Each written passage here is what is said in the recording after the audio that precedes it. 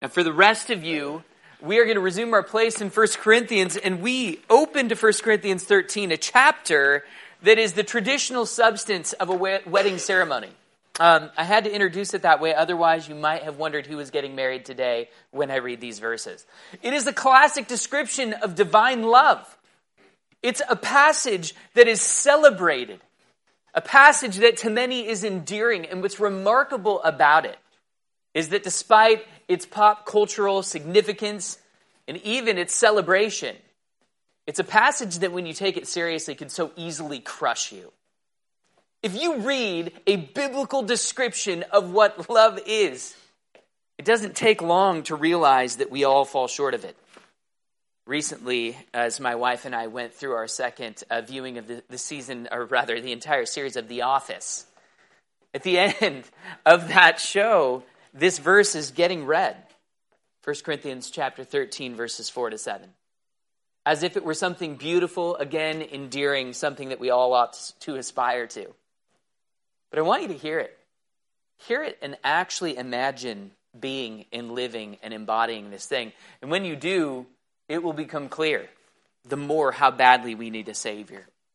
So please, bow your heads with me. Let's pray. Let's ask the Lord to prepare our hearts to hear these familiar verses in a new light. Bow your heads with me. Mighty God, we confess that when we come to your word, some of the most powerful things that are said inside of it really have no effect on our souls because we're so familiar with them, Lord. We have been challenged precious little to reflect upon them. We have been challenged perhaps not at all by the world about us, who's ready to quote these verses as if they're wonderful, as if they're even sentimental, when in fact they're radical. Lord, they point us to the living Jesus Christ, without whom we would have no hope in life or in death. May we find him here, we pray, this day, in his name, and by your Holy Spirit. Amen. So, Trinitas Church, I'm going to read these verses. When I'm finished, we will respond. I'll say, this is God's word. You can respond, thanks be to God. And we'll sing a short verse together, the Gloria Patri, to give thanks for the Holy Scriptures. So please, follow along. Love is patient. Love is kind and is not jealous. Love does not brag and is not arrogant.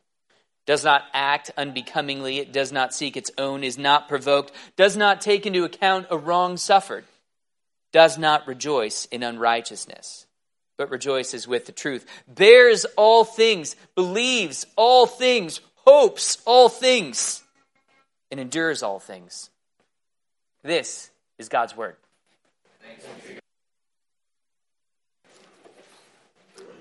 And good singing with the acoustics of a house church. I appreciate it. Trinitas Church, this verse was not written for a wedding. As we've been going through 1 Corinthians for almost 2 years now, this was written to a church. The point at which the Apostle Paul felt inclined to tell us this grand description of love is in the context of a church and of worshiping believers. What a better day to consider this as we receive new members of our church and baptize 3 children. Despite the popularity at weddings, I'll say again, this is for the church. We've just gotten done reading 1 Corinthians 13, 1-3 last week, where we read essentially that every single pursuit in life is meaningless, lest love be both the source of it and the fruit of it. Put the matter simply, whatever you may be pursuing in life, if you are being rendered less loving by it, it's meaningless, says Paul. And this raises the question, therefore, what is this grand grace of the Holy Spirit? Funny thing about love is that really we cannot determine, despite our best efforts to be or to do these things. We can't just decide to be this way. When we take this seriously, even as believers, we can be crushed by it if we lose sight of Christ. We have 15 descriptions all in a row, successively, about what this love is that Paul speaks of and commends to this body of believers. My hope is that as we expound them, we will be left longing to manifest it, longing to be the people so described. There aren't 3 points to this sermon. There aren't 4 points to this sermon. What we are going to do is engage in one successive definition of love. And I hope that you will be inspired to love it. There are 15 descriptions as said, so we begin in verse 4. Love is patient. Love is kind and is not jealous. Love does not brag and is not arrogant. Love, we are told, is patient. What this word fundamentally means is it has the power and capacity to wait. Many of us in this room, we await a new job. We await a time when we'll be relieved of our financial burdens, whatever it may be. But most of all, what Paul has in mind is waiting on and being patient with whining kids, immature friends, hot-tempered wives, and gossiping husbands. I'm sure that's the combination most of us are used to. Consider impatience. What is it? Impatience does a certain violence to any object toward which it is impatient. See, I used to be a rather rapacious hiker. I would try to get as many hiking miles under my belt as I could. When I was in my 20s, if a hike was under 8 miles, then it absolutely was not for me, because I had calculated that at 8 miles, that is when you get rid of almost all day hikers. 8 miles and 2,000 feet. So if it was any less than that, it was not a hike I wanted to go on, and I would select very carefully whom I would go with. People, of course, who could keep up. I think it was my grandfather's death in 2005 or 6 that I went up Mount Pilchuck with my mom and with her sisters, all, of course, in a different age group than myself. And it was painfully difficult to wait on those with me. But had I pulled any further, had I attempted to get them up the mountain more quickly, it would have done violence to everyone involved. That's what happens when we're impatient. The thing about patience is that if you simply resolve to be patient with people, you will find yourself reaching the end of your patience very quickly. And in fact, you cannot be patient as a disposition in a godly way but for Christ. In short, when we're patient with anyone, we've got to be able to answer the question, what are we waiting for? What are we hoping to occur? And to have patience in life, you have got to have promises that you are waiting on and expectantly hoping to come to pass. You've got to be able to explain why you're so confidently waiting. Patience requires a knowledge of the Lord Jesus Christ and his promises if it is going to be the disposition of your life. David says in Psalm 27, verses 13 to 14, I would have despaired unless I had believed that I would see the goodness of the Lord in the land of the living. Wait for the Lord and be strong, and let your heart take courage. Yes, wait for the Lord. Trinitas Church, we have a ground of patience in Jesus Christ, and without a constant understanding of him, whatever patience we muster will be temporary. It won't be a disposition of our being. The moment we've so described love as involving patience, we're met with an objection. But Brant, if I'm just patient all the time, couldn't I grow negligent or perhaps apathetic? Patience is simply a matter of waiting, and that's why Paul does add that patience is not it. Love is patient, but it's also kind. I would suggest that kindness has fallen on certain hard times, to be honest with you. Kindness, at its root, and the Greek word that's used here is a sort of disposition of preparedness to be useful and to give and to be gracious. When you look at someone and you say, you look like you could use a friend or a hand or an invitation or something like that, it's a basic gesture of kindness. But to be kind and to be helpful, to be kind and truly helpful, you've got to have some idea of what people really need. If you don't have any idea of what your neighbor needs or what would be an ideal condition for him or her, in truth, what you call kindness is not kindness at all. It will be what our culture practices. Just giving people what they want. Do you realize that giving people what they want, although it bears a sort of likeness to kindness, may not be kind at all? This is a painfully difficult truth for us to swallow in the world in which we live. If we can do something and get an immediate response of happiness, it is as if we have done our duty. I would actually submit to you that when we simply give our neighbors everything that they want in the way of niceties, just politeness, we are in fact producing the very opposite than any good in them. We're actually being apathetic toward them because it's so easy. The fact of the matter is that every single person on planet Earth needs Jesus Christ more than they need anything else. As Paul uses the language in Galatians 4:19, they need Christ formed in them. The root and the heart of being kind to our neighbor is presenting Christ to our neighbor because he is the only one in whom there is wholeness or satisfaction to be found. In fact, I would argue that our society increasingly hates itself. When we neglect the one and only Savior, the only source of life and peace and wholeness, when we replace that with a sort of niceness that simply meets the desires of an individual for the evening or the weekend, we're depriving ourselves of the only medicine that actually answers to our problem. My wife and I had the privilege to be at a pretty nice hotel over Sunday and Monday last week. We were out in this patio area, sitting on a really nice and comfortable, virtually outdoor couch. We happened to overhear a conversation in an area that was, I will mention, supposed to be the quiet area. And that was not being respected that day, I'll tell you that right now. Because I heard a conversation that went on and on and on and on and on and on and on about Game of Thrones. My goodness, I've never seen it. I don't know. But apparently it can sustain hot tub conversation for hours. Painful hours, in fact. Same conversation delved into all sorts of matters of sheer meaninglessness. And friends, we don't need to be philosophers at every single moment in life. But it was a painful experience, and I looked over at my wife, and one of the things that you always have going on in a church are different senses of what we need. Very often people feel as if we need more recreational opportunities. Those are fine. They're great in church. But I looked right at Heather, and I'm like, good grief, Heather, we need more Bible studies. We need more appetite for the things of the kingdom and the things of God and the things of Christ, because we can be believers in Jesus in name with a baptism and still be enthralled with these things that give no life or hope or purpose. Kindness implies that we know what our neighbor needs. See, here's the thing. You could easily reason this way. What if I've been patient with my neighbor, but here's the thing, and I've been kind, but my neighbor is more Christ-like than me? What do I do with them?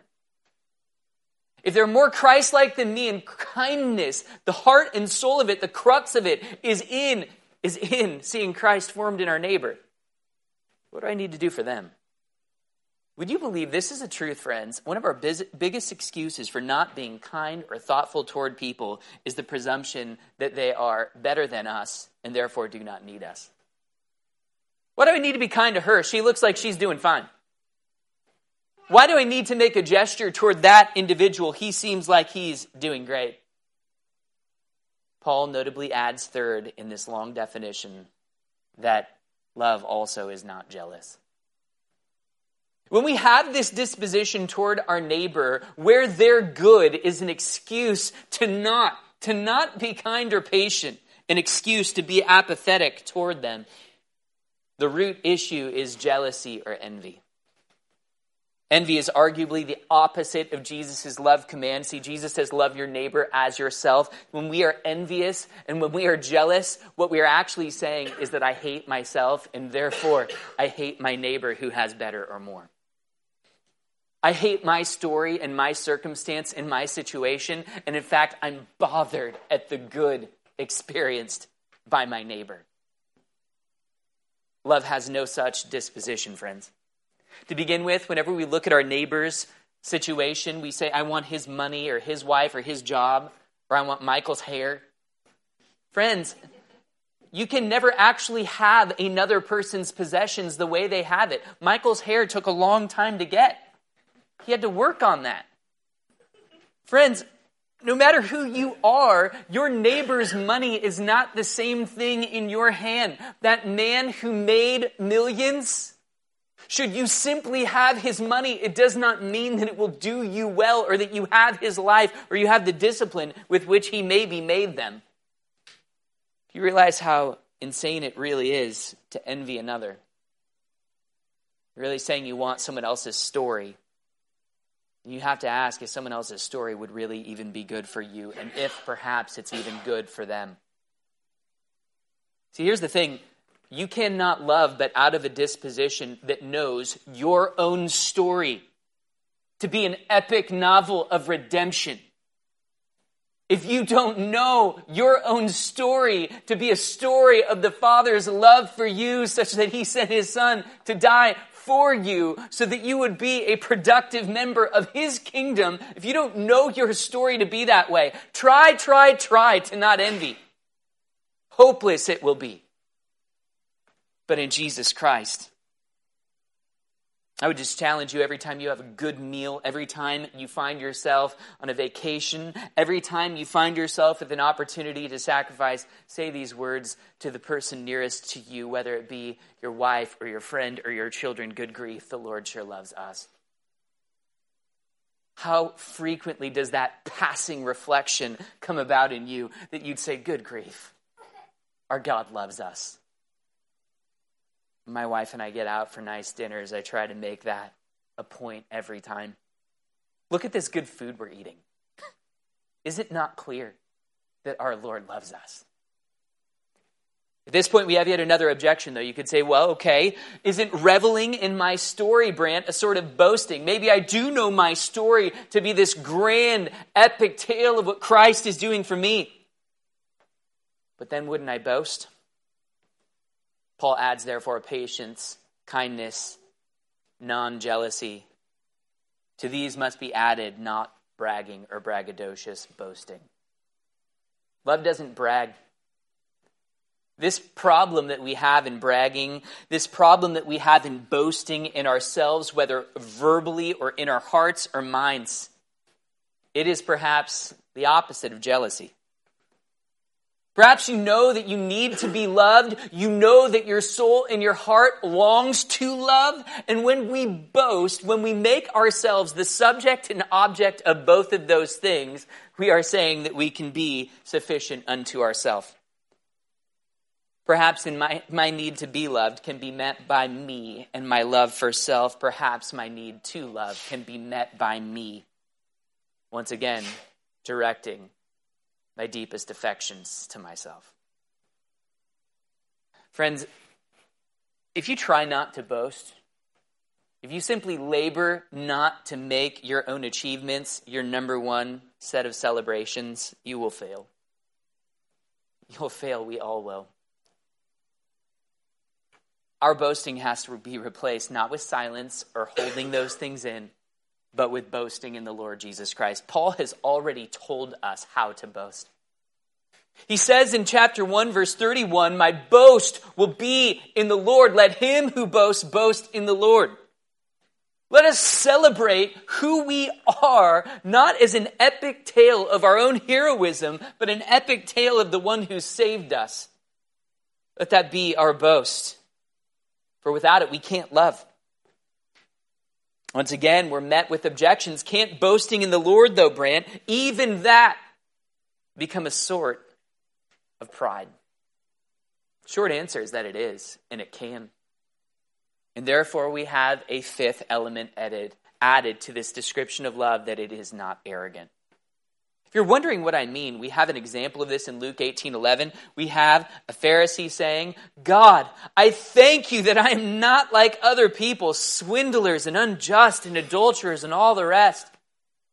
Friends, we can make it our aim to be the best at praising God, the best at boasting in God, and implicitly what we're still doing is cultivating arrogance and pride in ourselves.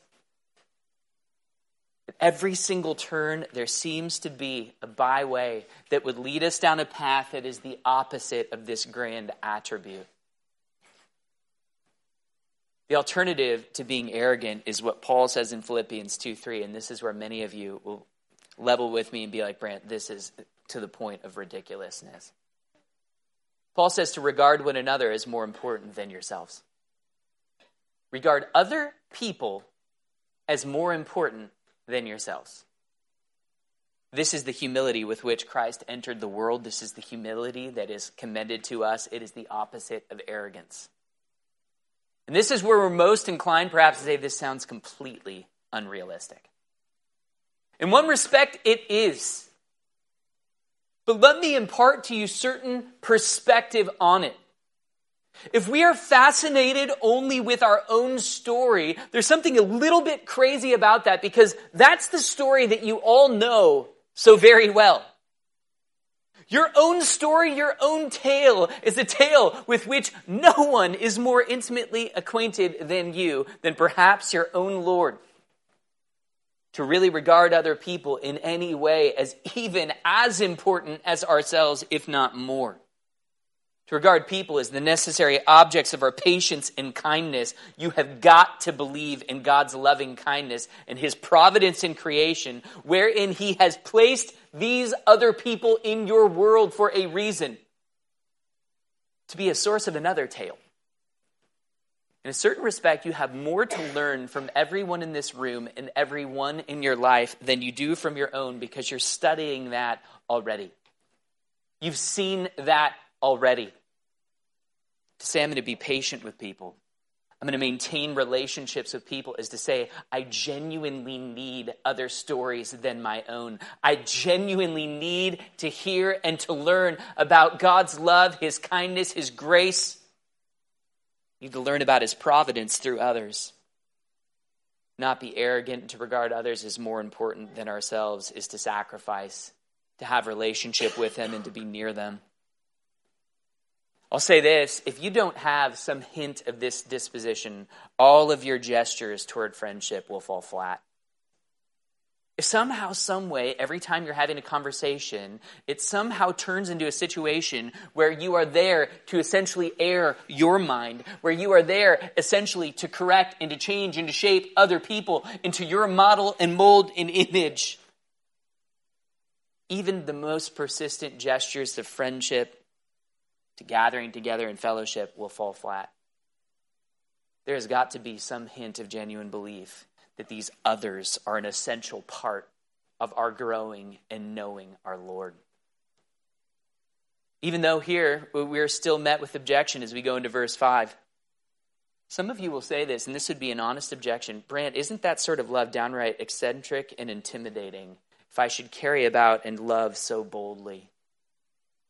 Paul therefore adds to the fact that love is not patient, if rather is patient and kind and not jealous and not braggadocious and not arrogant. He adds this description: it does not act unbecomingly. In short, what that word means is love is not rude. Love is not devoted to a wholesale upheaval of society and everything that is normal. Yes, we have to love our neighbor in Christ with the aim of sharing Christ with them, but we should not interrupt a procession in a wedding to share the gospel with the bride. It's a bad idea. It's downright rude.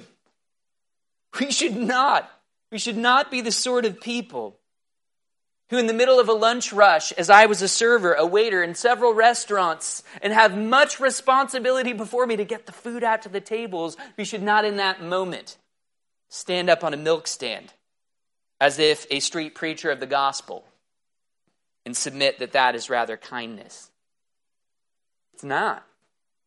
It's not loving. When you're being corrected by your boss, it's not a good idea to share the gospel probably with your boss right then and there and let him know he's a sinner in need of a savior. These things are rude. Sometimes out of an aim to be loving in a bold way, we do these sorts of things. And we need to remember the words of Paul. Paul says, I am not ashamed of the gospel. There is something shameless about the gospel, but that doesn't mean that you're not ashamed of anything. See, if you're always belching at inappropriate times, undisciplined to the degree that you can't get along with your coworkers and you disrespect every authority, it really isn't powerful to declare, I am unashamed of the gospel. All your friends will say, yeah, dude, you're not ashamed of anything. No surprise. The reality is that love acknowledges that the structures that God has placed in the world are loving and kind to us. Friends, despite all the abuses in the social structures round about us, from government to education to every other thing in the public sphere, You're indebted daily to these realities and institutions. And if you don't know yourself in some way to be loved by God through them, if you look at all of these organizations and orders in the world as simply oppressive, then you're going to have every reason to be rude. In such a way that you can't maintain relationship with people because everything, indeed the world, is a vampire and against you. And so we ask this question further. If love is, in some respects, polite, we could easily ask, well, could that sort of love then ever place itself in uncomfortable circumstances? Is a comfortable love really love? And therefore we have this seventh description, that love does not seek its own. Friends, love proceeds from a knowledge that we already have all things in Christ.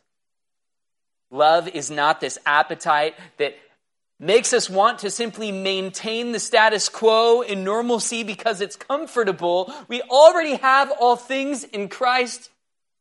We don't need to look at circumstances and ask primarily, what do we have to gain? Love does not measure itself even by spiritual increase. Friends, if our motivation when we feed and clothe and house and visit others is ultimately some pragmatic end that unless we have an immediate conversion, or unless we have immediate gratitude, or unless somehow our deeds of righteousness get heralded to the world, if that's the motivation for it, the motive isn't love. Lord Jesus encourages us this way in Matthew 25:34-40, that when we feed and clothe and house and visit, that is to say, moms, when you do laundry and you clothe. That is to say, brothers and sisters, when you show up to a small group there to have fellowship with your neighbor. When you do these sorts of things, Christ says, you have not done this to mere men, but you've done this for me. Our motivation for being people of such a disposition is not to seek our own. It is not even to increase our list of successes. It is to serve our Lord Christ in our neighbor. Once again, we are left with this objection, and ask yourself if this is where you're at about now. At number 7 in this description, Brant, if I try to keep all of that up, I'll tell you what I'll be like. I will be the most irritable person on planet Earth. Because that is a labor unlike anything I've ever set before myself for even a short time, much less as a disposition of life. And if you would believe it, what does Paul say? But that in addition to all of these things, love is not irritable. Good grief. It is not easily provoked. Friends, you ask yourself what's going on when you're irritable. I'll let you know when I'm irritable. I'm irritable the one day a week when I have to do the homeschooling. I have one day a week and my wife leaves me an assignment. And usually the night before she tells me the assignment and I'm pretty tired and I don't pay as much attention as I should. And she tells me just how to do it and to get it done just right. See, when you're trying to teach someone and you actually haven't done proper preparation for how to teach it, that is a recipe for being incredibly irritable. And I've been there many times. I find that I'm irritable when reality contradicts my plans or expectations for it. That's when I'm most irritable. I notice that when I orient my mind the night before for what I actually have to do, I can execute it with greater ability. Friends, we're going to be irritable if we simply overload ourselves with activity. I note very often in the name of having a more enjoyable life, we often fill our life with activity. And at the end of the day, we're not more happy. Providence may overload us with more than we ever thought we could handle. And that's fine. That's God's business. But that's exactly why we've got to be careful that we're not overloading ourselves indefinitely. I don't know if you've ever thought about this, but according to this passage, it is unloving, get this, it is unloving to carry on under an untrue sense of yourself or the world. It's unloving. It's hateful. It is hateful to suppose that we can and should be doing more all the time. It renders us people who are incorrigible, incapable of not being easily provoked. When we carry on under mistaken ideas about how this world should be, We set ourselves up to be broken. We'll hear people say, everyone at work is mean to me, but I've been so kind. I've been so nice. Shouldn't they like me? Doesn't Jesus say the world hated me? They will hate you. Have you heard this? Very often people will say, my Christian friends let me down. I don't know what would possess you in reading the Christian scriptures, the Bible, to think that your Christian friends are incapable of that. What did Jesus' 12 friends do when this man went to the cross? Were they there interceding for him, or was he left alone? He was the Son of God. Where did the Apostle Paul, whom you might have thought of as being the most endeared individual in the New Testament, end up in 2 Timothy at the end of his life? He says, I'm in prison and everyone's left me. See, when you set yourself up for this sort of idea that this is the way the world should be, you've not read the scriptures and asked your Lord, what could conceivably occur? And you carry on as if this is how it ought to be. You will find yourself irritable, frustrated, easily provoked. Friends, we are told that holding a job, having kids, and even loving other people is downright tough. Jesus says, my burden is light. But friends, he does call it a burden, and it is light in comparison to that of our sin and what the world would place on us. Friends, unless we know ourselves to be loved in Jesus Christ, despite the difficulties of our circumstances, unless we know ourselves to be loved in him, unless we know that he has told us just what to expect, we will not be able to love our neighbor without being easily provoked.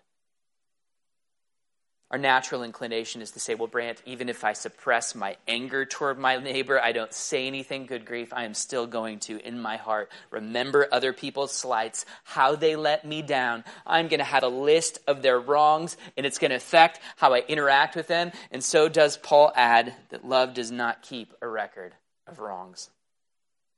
I want to be clear what this means. It doesn't mean that you don't form an idea of other people and you don't allow their reputations to define them in some way. We all have to do that. In fact, when we search out officers of the church, we've got to consider their reputation based on what they've done.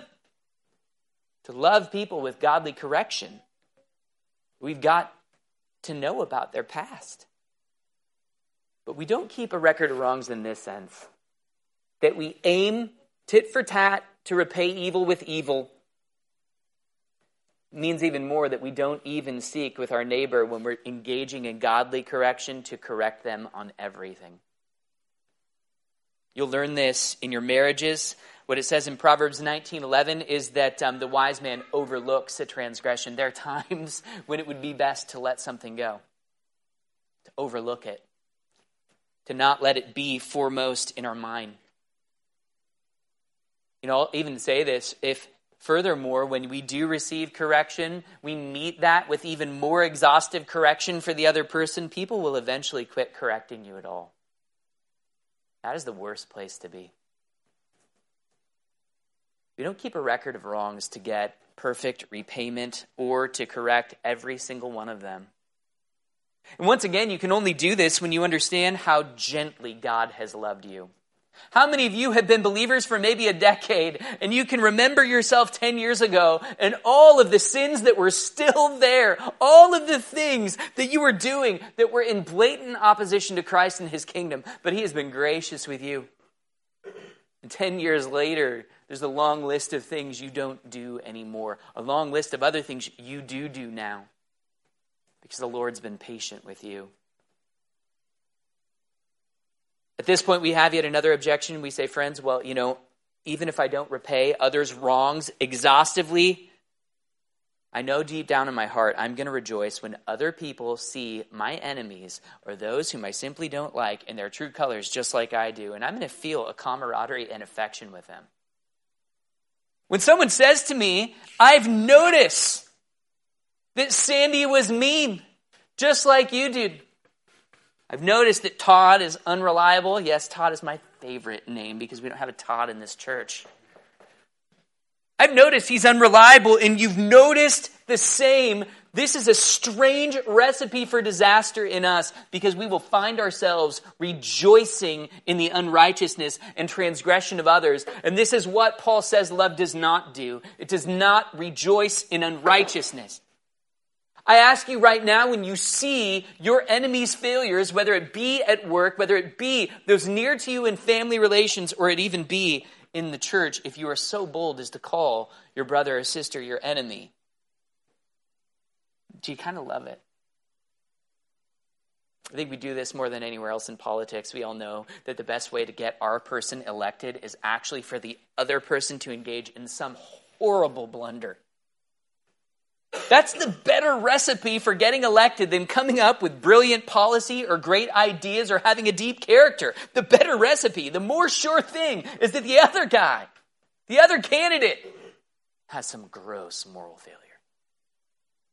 We live in a society, therefore, where we are gleeful to discover, gleeful to expose, gleeful to share on social media all of the crimes and evils and errors of the other team. I don't mean to suggest for a moment that we don't have a right to the knowledge of these sorts of things as a public, but there is a disposition of heart that loves it. How twisted that is. We love it even more than we love the truth. Jesus told us that blessed are those who mourn and lament mournful and lamentable things, not those who rejoice in it. Friends, we only stop rejoicing in unrighteousness when we actually know the truth that Satan, sin, and death are defeated in the righteousness of Christ, and that righteousness is going to conquer all. Not the failures and the blunders of the enemy. The devil is not defeated by the increase of his evil. He is not defeated by his own blunders, so that humanity might wise up to his schemes and how useless he is. That's not how the gospel works or how the victory is won. Therefore, many of us might say, Brant, well, if I'm not sharing and rejoicing in the evil of others, then I guess I'll have to be silent because that's the main thing going on in the world. And this perhaps is the heart of the whole problem. Love, we are told, rejoices in the truth. I'm going to tell you all something right now. The single most true thing that is happening in reality, that has happened in all time, the single most true thing is Jesus Christ. The single most true thing going on in the world is that this Christ has bought on the cross definitively everyone who believes in him. He has hamstrung his enemy, the devil, and his kingdom is going forth like a bowling ball, breaking the chains of sin and mowing down opposition. If you don't believe it, read Daniel 2:44. That's exactly how it's described. That is the most true thing happening in this world.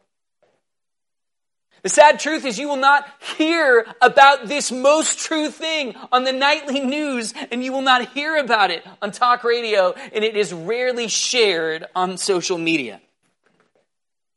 You will not find this grand truth by looking at your physical health, your bank account, or the progress of your career. You won't find it there, at least, always, and certainly. You can only learn about this truth from Christ himself speaking in Scripture. And when you see it there, you'll see it everywhere. That's the only place you can learn about it. We're told that love rejoices in the truth. It celebrates. It is not silent.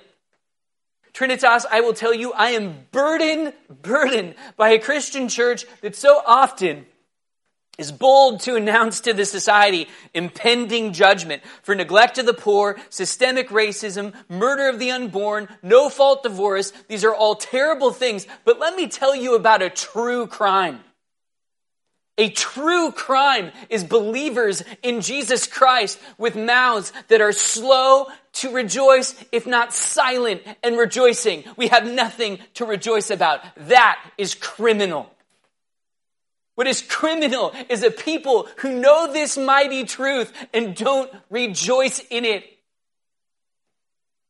You might think that when God threatened his people with curses for disobedience, he talked about all those things I mentioned first. But you know what he says in Deuteronomy 28, 45 to 46? He says, all these curses shall come upon you because you did not serve the Lord your God with joy and a glad heart for the abundance of all things. If there's a criminal behavior that we engage in as believers, friend, and that we ought to lament to high heaven, it is the sheer lack of rejoicing in which we engage. That it's almost like pulling teeth sometimes to hear a believer rejoice. So many of us will say, well, Brent, that sounds inauthentic. I like authentic people.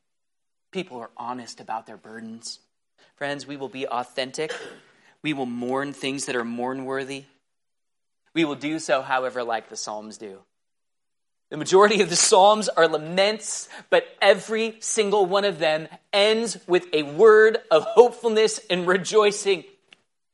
Except for 3, and those 3 are followed by Psalms filled with rejoicing and hopefulness. It is never the final word.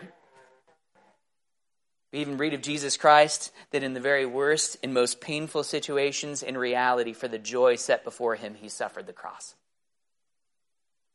We have something to rejoice about, and we cannot love our neighbor unless rejoicing is on our lips. This leads us, after the 11th description, to a crescendo, which we'll consider all at once. We're told that love bears all things, that it believes all things, that it hopes all things, it endures all things, and that love never therefore fails. Friends, when we hear believes all things, we're not talking about naivety. The all things are the truths in which we rejoice. And in all circumstances, it believes those truths and those promises. In all places, times. In every relationship, we hope, as Christ has taught us to hope. And here's the thing, guys. As impossible as this grand description of love sounds, I hope you can meditate on this note for the remainder of the day. It is this basic truth.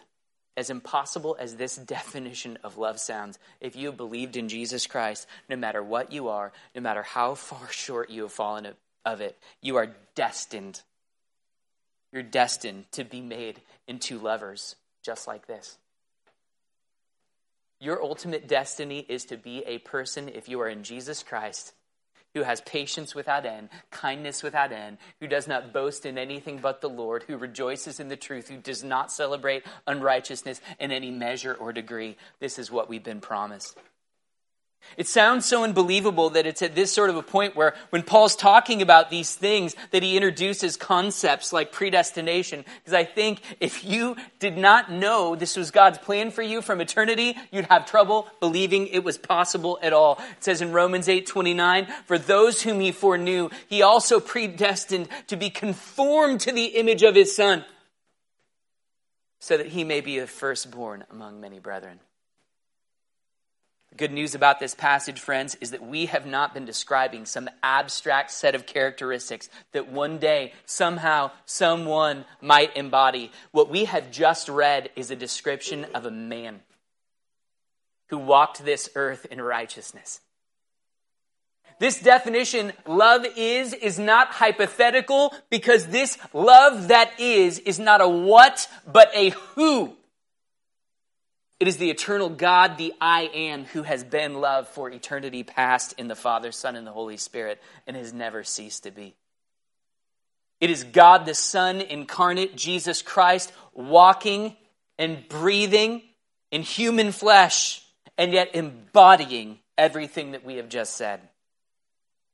Good news for you and me is that it is also God the Holy Spirit, love himself, the gift of God himself, living and acting in us, and conforming us to the image of our Creator. And I'll leave you with this thought. There was a great theologian in the 12th century. His name was Bernard of Clairvaux. He is a theologian who spent his career meditating on the love of God in Christ.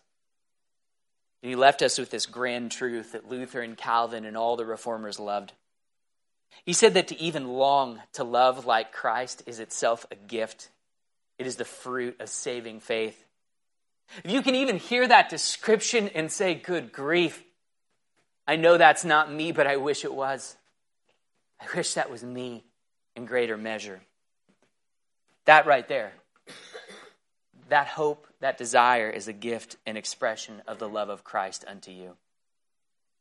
So I simply ask you, believer, if you're with us today, do you long to love like Christ? Do you lament at your failure of it?